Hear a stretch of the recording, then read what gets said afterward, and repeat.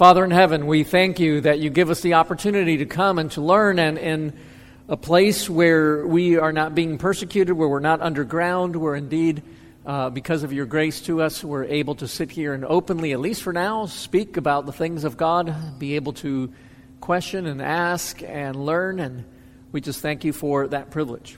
We especially thank you that you've spoken to us in your word, that we have everything that we need for faith and life therein, that there is nothing that we can throw at the Bible which will stump the Bible. We're thankful, Father, that in your word you speak so clearly that even a child can understand. Help us to understand some of the sometimes more difficult things as well. Give us eyes and ears to see and to hear what you have to say to us today. And we pray this in Jesus' name. Amen. All right, folks, first Coffee and Questions of the month of July. As you know, Coffee and Questions is where you get to set the course for Sunday school. You ask the questions, and we will come up with an answer. It may not be the right answer. We'll have an answer. So Coffee and Questions, first of all, who has their coffee? And now the question is, who has a question? Okay, so the question is Hebrews 8. What are we looking at? Okay, so the question is if there's any significance in Hebrews 8:8. It looks like where the author of Hebrews is quoting from Jeremiah 31 through 34 over the course of 4 verses. Hebrews 8:8, 8:9, 10, and 11, and 12. He's quoting Jeremiah 31 through 34. And the question is there any significance to him using kairos versus naos? Is that what I heard? These are 2 Greek words. Let me bring it up in the original language because I haven't memorized the Greek New Testament either. And to tell you whether there's any significance. So this is a rather technical question for those of you. At first it sounds like it's daunting, but it's just like in English. There's nuances to every word or every other language. So, I haven't looked at this in any kind of significant way. I'm reading it here in the original language.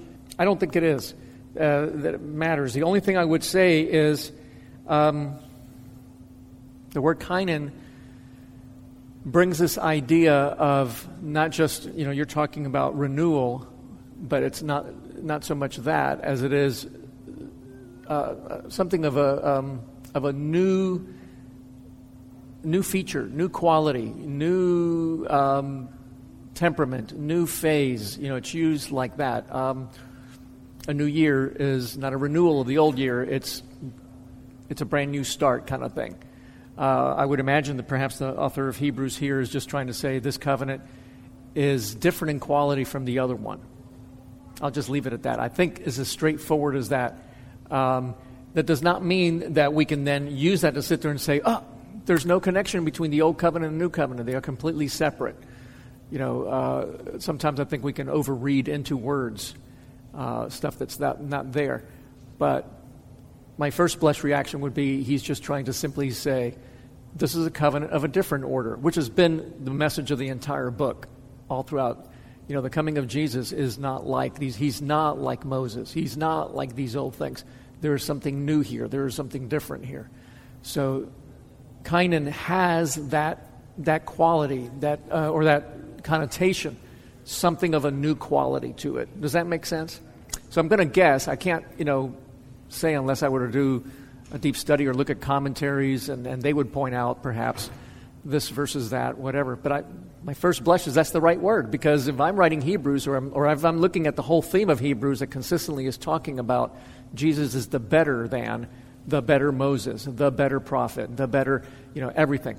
And then he goes on in chapters 8, 9, and 10 to talk about the better covenant. It would make sense to use the word that denotes a different, new quality.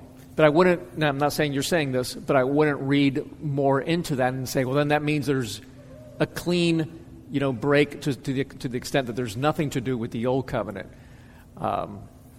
Whereas, if somebody wanted to emphasize the fact that the new covenant under Jesus is a continuation, maybe they might use a different word. So anyway, that'd be my best guess. So for what it's worth. All right. Yes, Sam. And welcome back, by the way, from camp. Yeah, so why don't we read that whole section? Actually, you need to start in chapter 5, verse 11. So why don't we do this? Let me have somebody read chapter 5, verses 11 through the end of the chapter. Can I get a volunteer for that? Okay, we got one. And then read 6, 1 through 8. Get a volunteer for doing that? All right, thank you. So let's hold off there. And I've been asked to repeat the question so that this is being recorded. I didn't do that. So it's Hebrews 6:4, and we just read from chapters 5:11 through 6:12. And the question is on verse 4. What does it mean?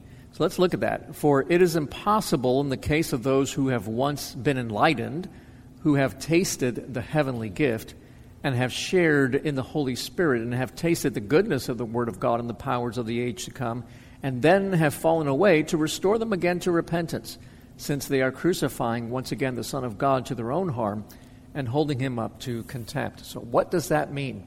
And it's an excellent question, because it is a question that has raised all sorts of attempts to answer it. The tension comes from this. If you look at the verse by itself, it very clearly seems to imply, what if, and it talks about those who have been enlightened, that is, those who have seen the light, those who have tasted of the Holy Spirit, so in some way been a part of receiving the Holy Spirit. So the implications, first blush reading, is this is a person who has been saved. We speak about, Jesus is light. We speak about receiving the Spirit when you become a believer. So here's a person who's been saved and then rejects. He falls away. We started in chapter 5, verse 11, because it begins to talk about apostasy and that sort of thing. So this is a person who has fallen away, and it says at that point, there's no hope for them. There's no way that can be restored. So if you look at that by itself, you simply conclude, okay, so Scripture is talking about my being saved. I can be saved. Then I can walk away from that and not be saved. That's the implication. So what do we deal with it? And a whole lot of ink has been spilled. That makes it sound like it's just been wasted. But a lot of it has been written in an attempt to wrestle with that verse. And the reason is because we begin with a premise that Scripture has integrity, and that there is nothing that contradicts anything else in Scripture. And everywhere else in Scripture, it gives a very, very, very strong impression of, and I hate to use the term because it gets overused and is misused and certainly misapplied, but once saved, always saved.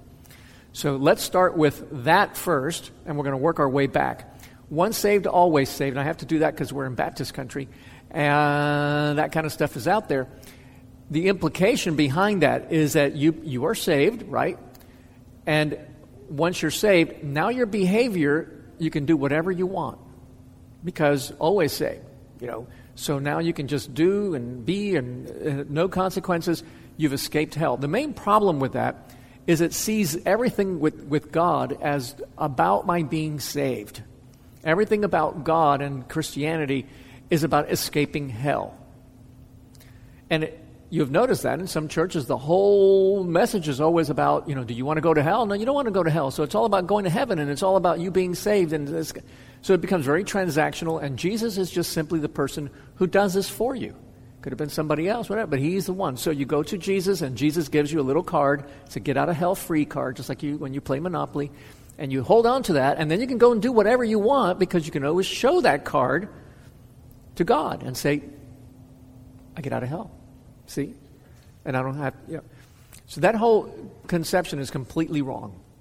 The Scripture is all about you were created for God, to live for God, and to glorify God, and that you only find your satisfaction in living for God. It's a whole different other premise. And it talks about who you are as a human being and what you were created for and what truly satisfies. That's why you have a lot of people, even after they've checked the box and walked the aisle and got their little printed certificate in Sunday school, and they said the words and all that, they still are miserable because they're still not yet living for God. True conversion happens when we turn around and we live for God, when He becomes our driving force, the thing which, He's not a thing, but living for Him becomes the thing which drives us and which animates us. That's a whole other conception. Now, what God does is you have a record of sin, you have a record of rebellion, right? And God can have nothing to do because he's perfect and he's good and he's lovely. It's not because, oh, he's better than you. I can't have... No, you don't want anything to do with unrighteousness and with filth and with all those other things. We don't see it in ourselves, but we don't want it around us. God in his perfection can't deal with sin. And when he creates a world for us to enjoy, a world in which we can truly enjoy is one in which there is no murder, there is no stealing, and so on, right? When you look at something like the Ten Commandments, and I realize it's a broad answer, but it'll get us back to where we're going, especially when we look at verse 4 in particular, then verse 5. But when you look at the Ten Commandments, it's a summary of the moral law. Rather than seeing, when the book of James says that the law is freedom. What? The law is freedom? No, the law is what shackles me. I've got to do that. No, think about it. If you want to be truly free as a human being, you want to live in a place of maximum freedom, then can you imagine and I know this, and we're becoming more and more the case. I grew up in a place like this, and increasingly the United States all over is turning into a place where in the suburbs or wherever, you're in fear for your property being stolen, or your car being broken into, or you being mugged, or you being assaulted, or you're even murdered, and that kind of stuff. That kind of living in fear is not freedom, right?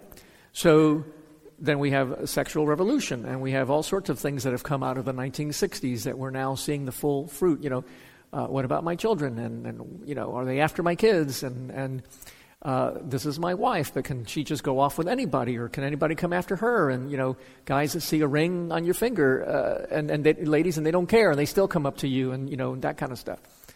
So what we end up all is in living in fear. It's the opposite of freedom. And so what you have is, imagine if you can live in a place where you didn't have to worry about people stealing, taking your stuff, or hurting you, or assaulting you. Or you can have a relationship with a man or a woman and not be afraid of, them being stolen from you or them going and leaving you. That would be freedom. That's what maximizes human flourishing. Does that make sense? So God, when he saves us, he doesn't just erase the past sins. And I'm not going to get into, justification by grace through faith. That's Jesus lives the perfect life that you can't live. That record is given to you, so that you have that record legally before God. That's your get out of hell free card. And Jesus pays the sins that you owe, so he does all that. But it doesn't stop there. The Holy Spirit then comes in and works in you and begins to make you the kind of person who lives according to the Ten Commandments. Because God wants those kind of people for himself. And his new community, which is the church, and ultimately when Jesus comes back and restores his kingdom in its fullness, it will be those kind of people. We all know that that's not in us naturally. It is the work of the Spirit. So if we set up how that goes, the getting out of hell is just because if you're in hell, you obviously can't be with God and can't have the kind of life. So he saves you so that you can live. Like somebody said, because as Protestants we've made so much of you're not saved by the law, that we've forgotten that there's a place for the law. We are not saved by the law, right? We've so resisted that because we've looked and said the medieval church had so much emphasis on living by the law and that it was your keeping of the law that saved you. And so we're saying, no, you'll never be able to live according to the law perfectly enough to be saved. So we're not saved by the law, we're saved by Jesus keeping the law. You're not saved by the law, but you're saved for the law. Does that make sense? You're saved not by your keeping it, but now that you're saved, that is how you're to live, because that is the in other words, if I ask you, how do you glorify God and enjoy him forever? And you would sit there and say, I'm not sure. So God says, here's how you do it. These 10 rules, very simple, are designed for maximum human flourishing. If you live this way, we as a people will flourish, right? So presented in that context, we can then begin to look a little bit at Hebrews 4 and understand what it's beginning to get at. God has designed us for a relationship with him and with one another designed around this. So if you notice, he's talking to a people, and we get into this thing that is a little maybe complex. So God has a covenant that he makes. A covenant is a relationship agreement. He enters into a relationship, and he does so through an agreement. And a covenant basically says, here are the terms of that relationship. And if you think about it, every relationship has terms, right? You might say, no, I'd see that person at the checkout counter. There's no relationship. There's no terms. Of course there is. It's unspoken. You just learned it. You learned it when your mom would take you to the grocery store. That person will nod at you and say hello, and you're supposed to say, hi, how are you? I'm fine. Those are unspoken terms, but they're terms. You don't sit there and go much beyond that, right? It's just, we know what the terms are of that relationship. We don't assault them. They do our checkout. They don't tell us that we look funny or something, whatever. We have terms of our relationship. So every relationship has terms. So God in his relationship with his people has laid out the terms. I'm to be your God, you're to be my people, here's how it looks like. By the way, just a little aside, 10 Commandments presented to us in Exodus 20. There's a prologue. I am the God who, say again? Yes, who delivered you out of the land of Egypt. So notice that God does not say, you're slaves in Egypt, here's my law. Keep this law, and I will deliver you from Egypt. No. I delivered you from Egypt, therefore, here's my law, and here's how you are to behave as my people. Just a little aside that even in the giving of the 10 Commandments, the whole order is, I've already saved you, here's how you know how to live like a saved people. Okay, so going back to God has made this relationship with us, and he gives us his law, and he says this is the terms of the relationship, and you are to keep it. And when we are truly worked on by the Holy Spirit, we call that regeneration, the new birth that Jesus used. Regeneration is just from the Greek word of new birth, literally, right, in Greek. Jesus talks about you must be born again and so on. That new birth empowers you and begins to enable you to live according to the law in a way that truly glorifies God and honors him. But there are many people, we don't know how many, we don't have exact numbers, who make professions of faith but never are truly converted. They never have that regeneration. They come to church and so on. We've had them right in this church. Some 10 years ago, we had a guy who was nominated for deacon. We all thought, or at least the people nominated, thought he'd make a great deacon. And we're like, okay. And I had seen him. He had been here about 2 years. He seemed like an upstanding guy. Was friendly. We would have fellowship meals. He would shake hands.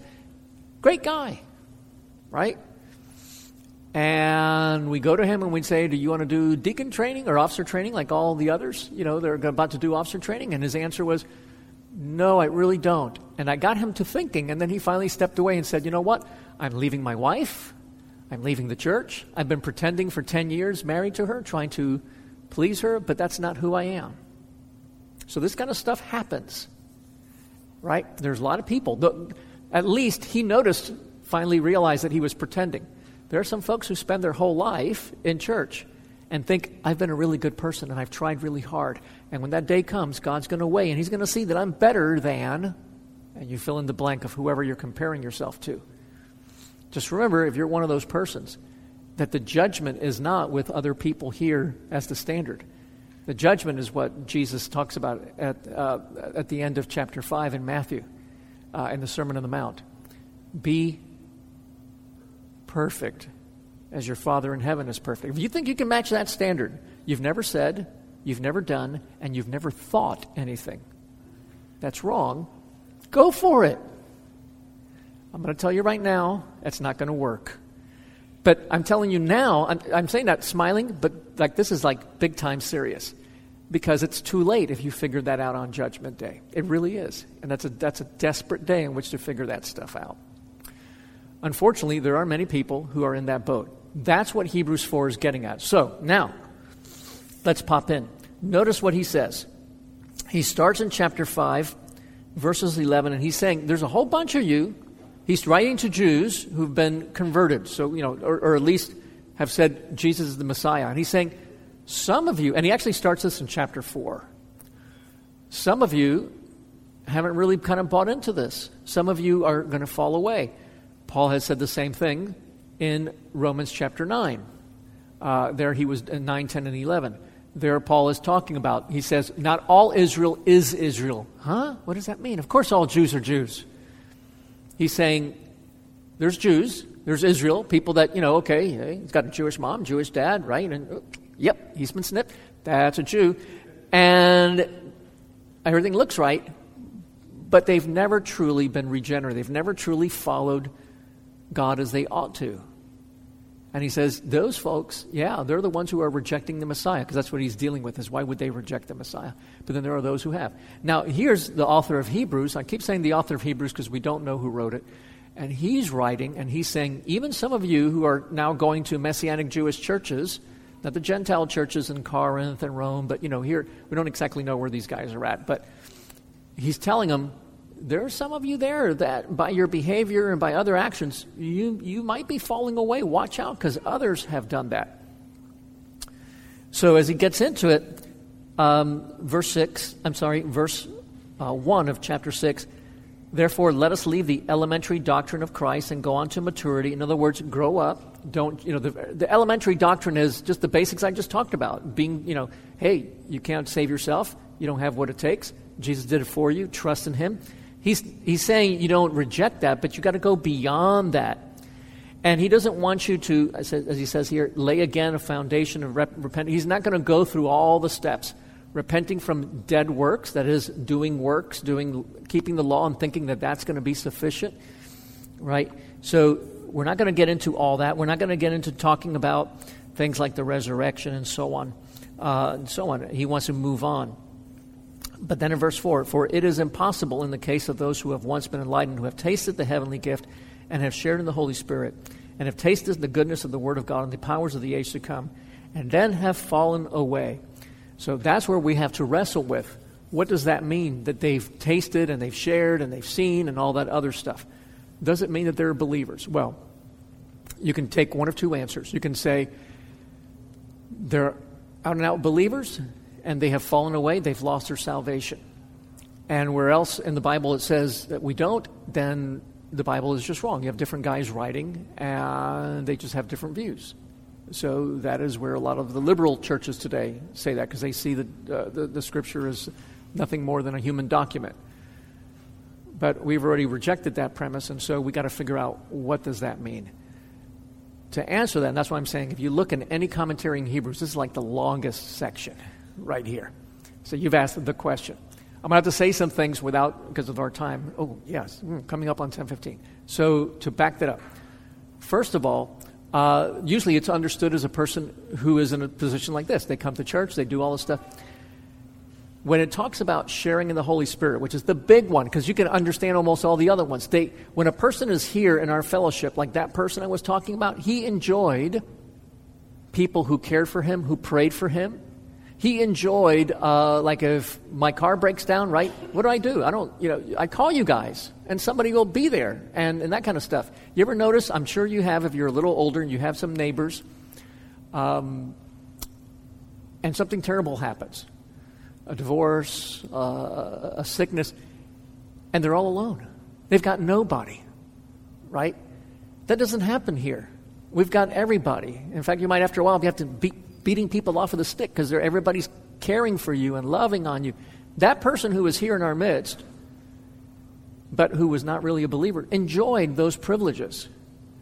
So just in general, I can go through each one of those things and talk about how. The one that gets everybody is the sharing in the Holy Spirit, because we suppose that to mean that they're saved. But I'm going to throw out something. Maybe we'll take it up next week in Coffee and Questions. In one sense, you cannot do anything. No human being can do anything without the Holy Spirit. What? Yes, like an artist. I come from a family of artists.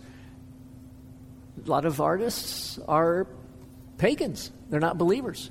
And yet they do incredible art, visual art, music, whatever, performing arts. They do all that, and they do it fantastically. But so look at the prophets, look at Saul, and it talks about the Holy Spirit coming down upon Saul and the prophets and animating them. I'll have to defend this next week if we need to. But the answer comes down to, you actually need the Holy Spirit to do anything. He animates us. if as it were. And so all the different commentators here have basically said, this is a person who's heard the word, who has had the Holy Spirit enable him to at least say certain things and whatever, like any other human being would, whether they're a believer or not. But in the end, it does not say that they were regenerated. They did not make that flip. So that's once you say that, then it all falls into place. And this is a person then, and then you get into verse 5, which I think we're 10, 15, we're really out of time. But we've fallen away without any hope of restoration and so on. There's a lot of debate as to what that really means. And it's one of those passages in the Bible that I think you have to say well-meaning, reverent scholars disagree enough that I'm not going to sit there and say dogmatically this is the answer. What I would say, and just like asking me creation days, and I have pretty good defense of what I view the days of creation to be, but I wouldn't sit there and say I would stake everything on it. What I would say is here is it's not talking about a person who is just kind of wrestling and not, this is a person who at one point just finally walks away and realizes this is not what I'm much like we had this gentleman do. And there's no hope of that person when they've closed their heart of ever enjoying even the beginning of those privileges that they had for the while that they were in the covenant community. Some people sit there and say that means that they will never be truly restored. Others sit there and say, no, it just means that as long as he hardens his heart, that's not going to happen. There is some question there. I'm going to stop there. There really is a whole lot more to say on that. But I wanted to put it in the context of it's not as simple as some transactional, you're in hell, you're out of, going to hell, you're not going to hell, you got your card, and that kind of thing. It's really part of this big complex of stuff of being in the covenant community. What does that mean? Not all of Israel is Israel. Not every believer, not every person who professes faith has actually been regenerated. There's all sorts of reasons why people profess faith out of pressure, like this guy did because he wanted to be with his wife, or just sometimes they think that's the good thing to do. But in the end, it is a warning that starts in chapter 4 for the book of Hebrews that basically tells each and every one of us to examine ourselves. Do we live for God, or are we living for all sorts of other things? Because even living for your get-out-of-hell-free card is not what we live for. We live for Him. He is enough for us. Okay, I'm going to stop there. We've really gone way late. David Boxerman's here. He's wondering why we're still in Sunday school. Okay, let me close. Father in heaven, we're so thankful that in Jesus Christ we have everything that we need to have a right relationship with you. And it is you, O God, that we long for. It is Jesus whom we want to be with and whom we want to be like. We thank you that He lived that perfect life that none of us is capable of living, that we have been able to repent from our dead works, our reliance on what we've done. The Apostle Paul in Philippians 3 says he takes the very best of things that he's done and he counts them as rubbish because in the end they're not enough.